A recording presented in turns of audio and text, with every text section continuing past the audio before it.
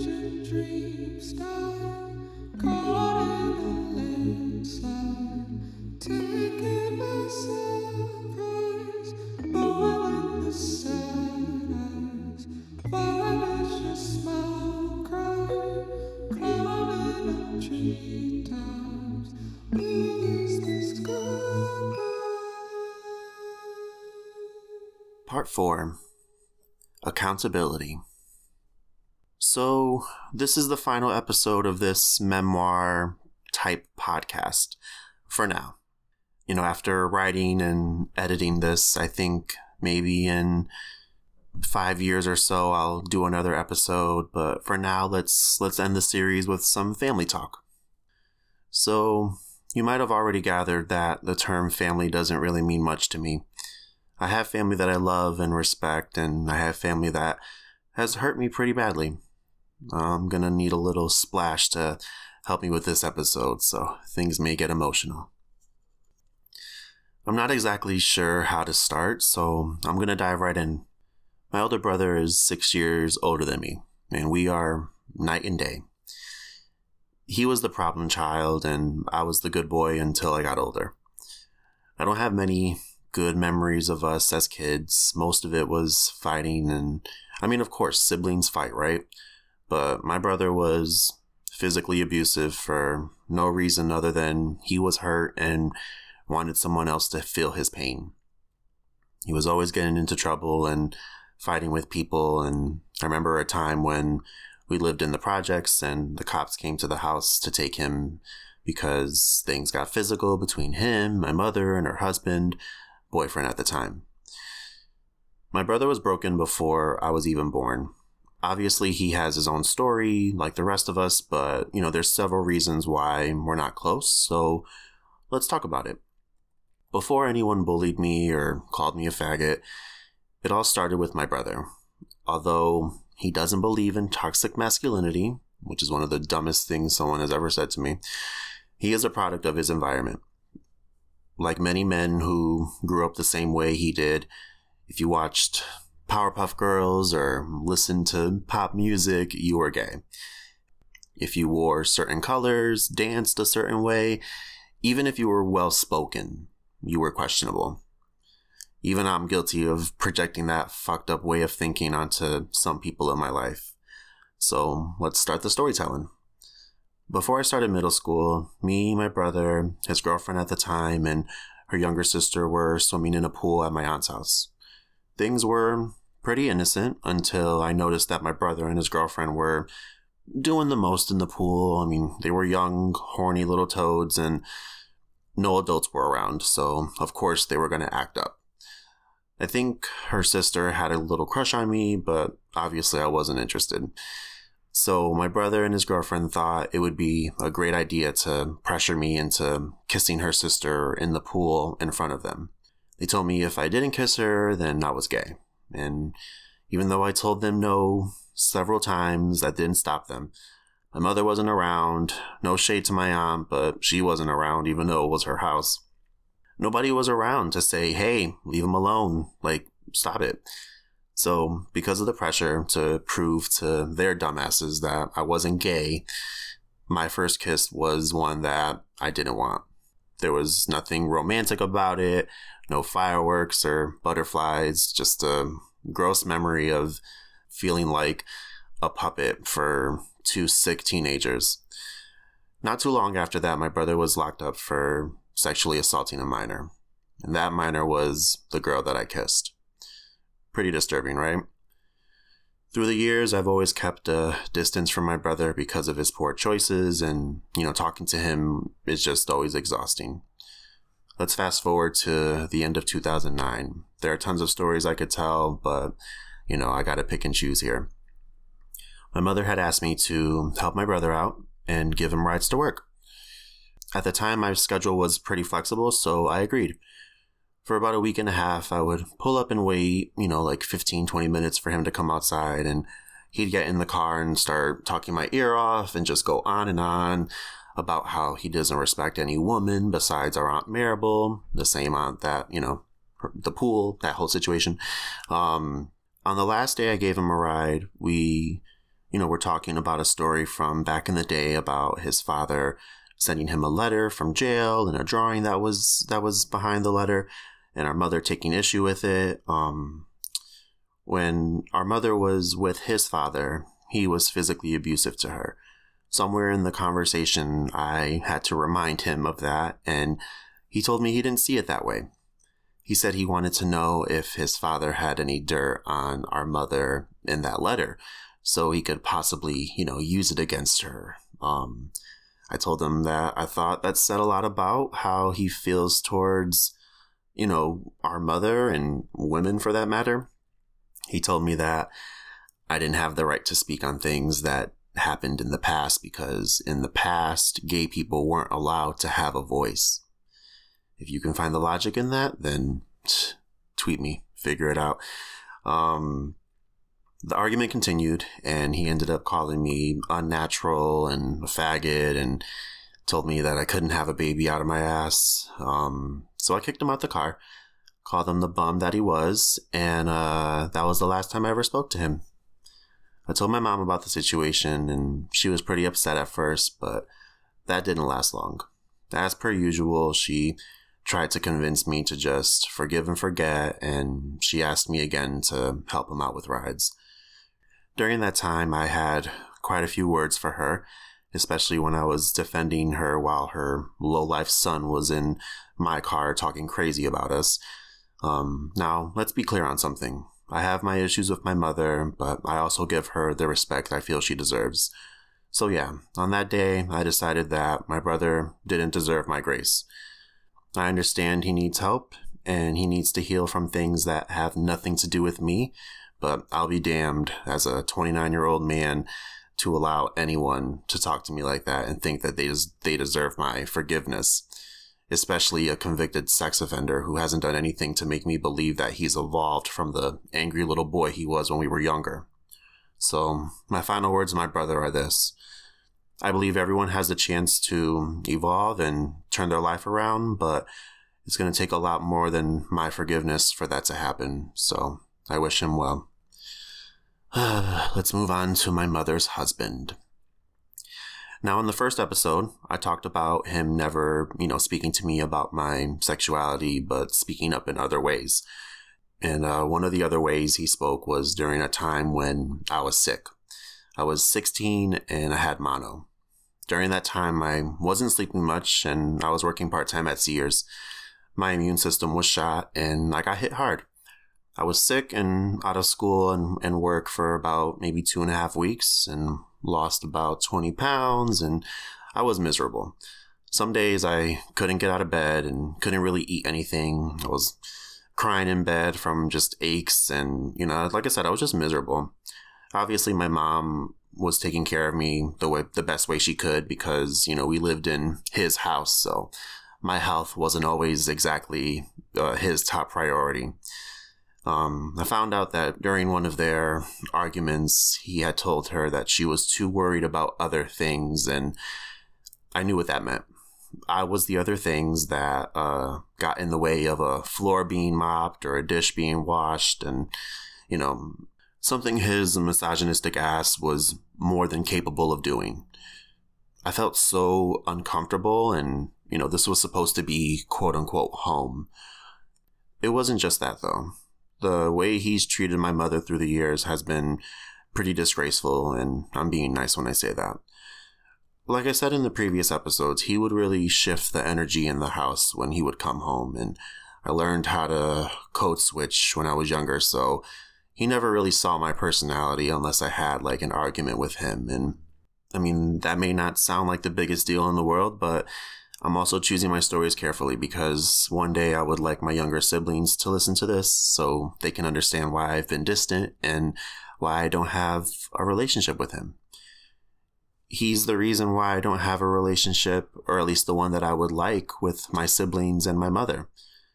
I can't tell you the amount of times my mom and I would go shopping or run errands and he would call her every 20, 30 minutes asking where she was and why she didn't pick up the phone. And the only time he would ever call my phone was to ask where my mother was, because he wasn't able to reach her.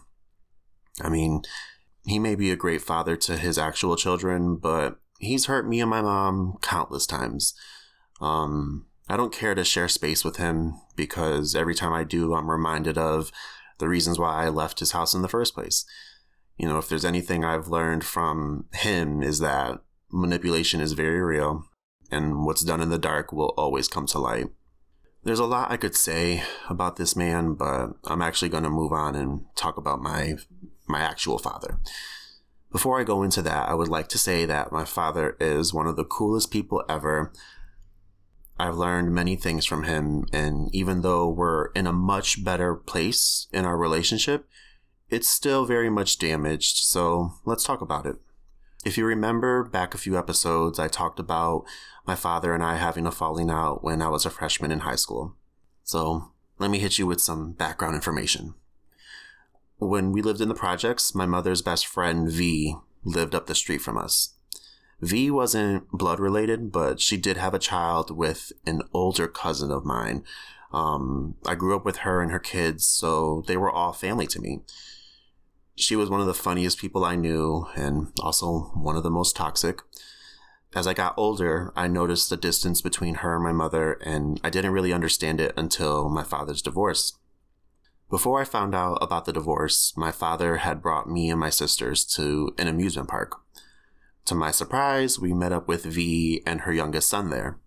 Now, this was odd to me because I knew that they knew each other. I knew, obviously she used to, be my mom's best friend. So of course she knew my father, but it didn't make sense as to why we were there with her.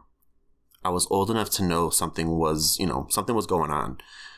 This was his way of trying to make us all feel like a new family. He may have had good intentions, but you can't force your ideas of what family should be just because you're in a new relationship. Like I said, I was old enough to understand and also old enough to draw the line. My little sisters didn't have the same relationship with V that I did, so I'm sure they were confused, but I knew what was happening. Soon after that, I found out that my father was getting a divorce and his new woman was V. Girl, I was pissed. I grew up calling this woman an aunt, and I spent so many nights over her house, and now I was supposed to call her my new stepmom? I wasn't having it. We had a few words for each other during that time, called her a whore, and she called me a faggot. I was pissed. I obviously don't speak that way about women now, and I've evolved since then, and I'm speaking for one of us when I say that. Like I said, I was old enough to understand that, yeah, people get divorced, and yeah, divorces are messy sometimes. But for this woman who had more of a relationship with me through the years and had saw everything that my mother went through with my father, to now, act like I was supposed to call her my new stepmom was just disrespectful to me. So because I had words for her, my father didn't like that. He made the decision to cut me out of his life because I didn't accept his girlfriend, and he didn't see or talk to me for about, 2 years. One time my mother tried to convince me to be the bigger person and reach out to him, but it didn't go well.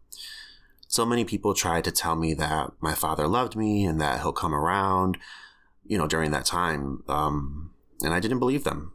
I knew my father was stubborn and he would do anything to prove he was, worthy to women, and even if that meant cutting off his only son. I'm sure that stems from somewhere, but it's not my issue. So his divorce was the talk of the town for quite some time, and they embraced it. And by they, I mean him and V. They thought they were this power couple and the world wanted what they had. Please. A few years later, they had a baby together. They broke up and he started seeing her for who she really was. I ended up reuniting with him one day when he came to my stepmom's house, my actual stepmom, to see my sisters. I never got an apology during that time, but we were cordial, with each other. By that time, I had this idea that I didn't need my father in my life. I didn't need anyone in my life that didn't want to be in it. And it would take a few years for us to, have a healthy relationship again. I think he thought it was as simple as, just leave it in the past and move on. And that's fine, but I'm not dumb enough to pretend like that shit didn't have some kind of impact on me. You know, when I was going through such a critical time in my life, figuring out how I was going to navigate life as a gay teenager, and, you know, my father wasn't available. Not because I was afraid to talk to him or afraid of his reaction, but because he chose his relationship over his only son. And you don't just forgive and forget that. It stays with you, and it affects your friendships and relationships for years to come. I mean, there is a bright side to this, though. You know, after many hard conversations, I think my father is starting to understand the boundaries that I have with him, and he's respecting them. There are times where I feel like, you know, like sometimes I'm the parent and I got to teach him certain things, and I don't mind that because I think parents should be able to learn from their kids. But it's a little bit of a struggle sometimes. You know, my father isn't perfect, but at least he's willing to learn from me and understand that, you know, I'm not the quiet kid I once was. And he's getting to know me for who I really am, while also respecting the boundaries that, you know, I had to lay down in order to protect myself. Like I said, people can evolve if they want to. Let's talk about Mother. She's probably going to be upset when she hears this, but too bad. Our relationship isn't what it once was, and the reason for that is because of her marriage and her not fighting for me the way that I feel she should have. So I know I talked a lot about her husband and a lot of the hurt that he caused for us, but the other side of that is my mother's middle of the road approach to some of those situations. She tried to keep the peace, and I understand that, but what she really ended up doing was enabling her husband's controlling behavior and dismissing my feelings. One time he got crazy with the mouth because I forgot to do something when I was getting my little brother, his son, ready for school while he was getting his beauty sleep, and I told him off and told him to go cry in his room. I was maybe 17, so, you know, this was towards the end of my time in that house. You know, he was weird like that. He was one of those guys who grew up thinking all he had to do was work and come home and complain while the wife cooked and cleaned and dealt with all the bullshit. So yeah, after I told my mother what happened, she had words for him, but because it was never that simple, she told me that I was disrespectful. By that time, he lost most of my respect, so I didn't care. I know it must be tough to be, you know, in a position where your husband and your son don't get along, but at some point, you know, it's not about, you know, being neutral or having this middle of the road attitude. You have to hold people accountable. When I moved out, he never kept up with me. His way of pretending like he cared, you know, through the years was asking my mother about me every couple of months and her telling me that he brought my name up. You know, that was enough for her to believe he actually gave a damn about me. Although I don't really think she believes that. She knows he doesn't care about me, and he never did. But like I said, manipulation is very real. I truly believe my mother and I would have a better relationship if she wasn't married to him. When I invited my mother to the 2 live shows I did for What About Your Friends and my art show for Box Guy, she didn't show up to any of them because I didn't extend the invitation to her husband. And I mean, he probably would have dug his own grave if she decided to leave him home with the kids while she went to go support her son. You know, my mother didn't understand how much of a big deal it was for me to have a live show for my podcast and for me to have my first art show and really put myself out there. Her routine and her life with her husband has always kind of trumped whatever I wanted to share with her. I swear, like, my best memories with my mother are when he wasn't around, listening to music with her and driving in the car without being tracked down by her crazy husband. Over the years, I've been super envious of some of my other friends' relationships with their mothers.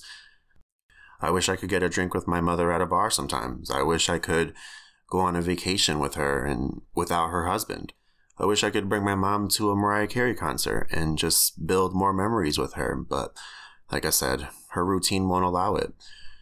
I'm sure her husband would lose his mind if she left the house to go hang out with her son when she should be home mopping a floor or washing dishes. And, if I ever get married, I don't know if she'll be there because her husband won't be invited.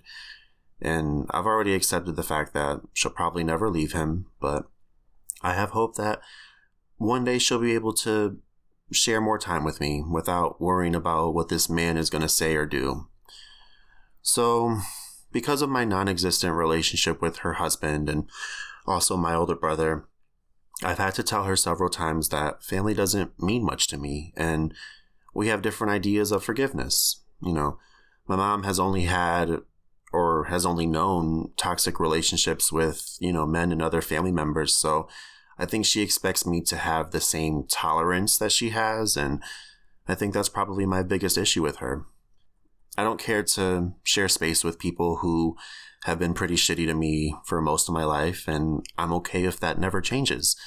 I can't really miss something I never had. So I'll say this, though. There were times where I felt exactly like my mother, specifically when I lived with Jay. I remember letting certain things slide because I just wanted to keep the peace and not lose my mind, because I didn't want I didn't want my house to be chaotic.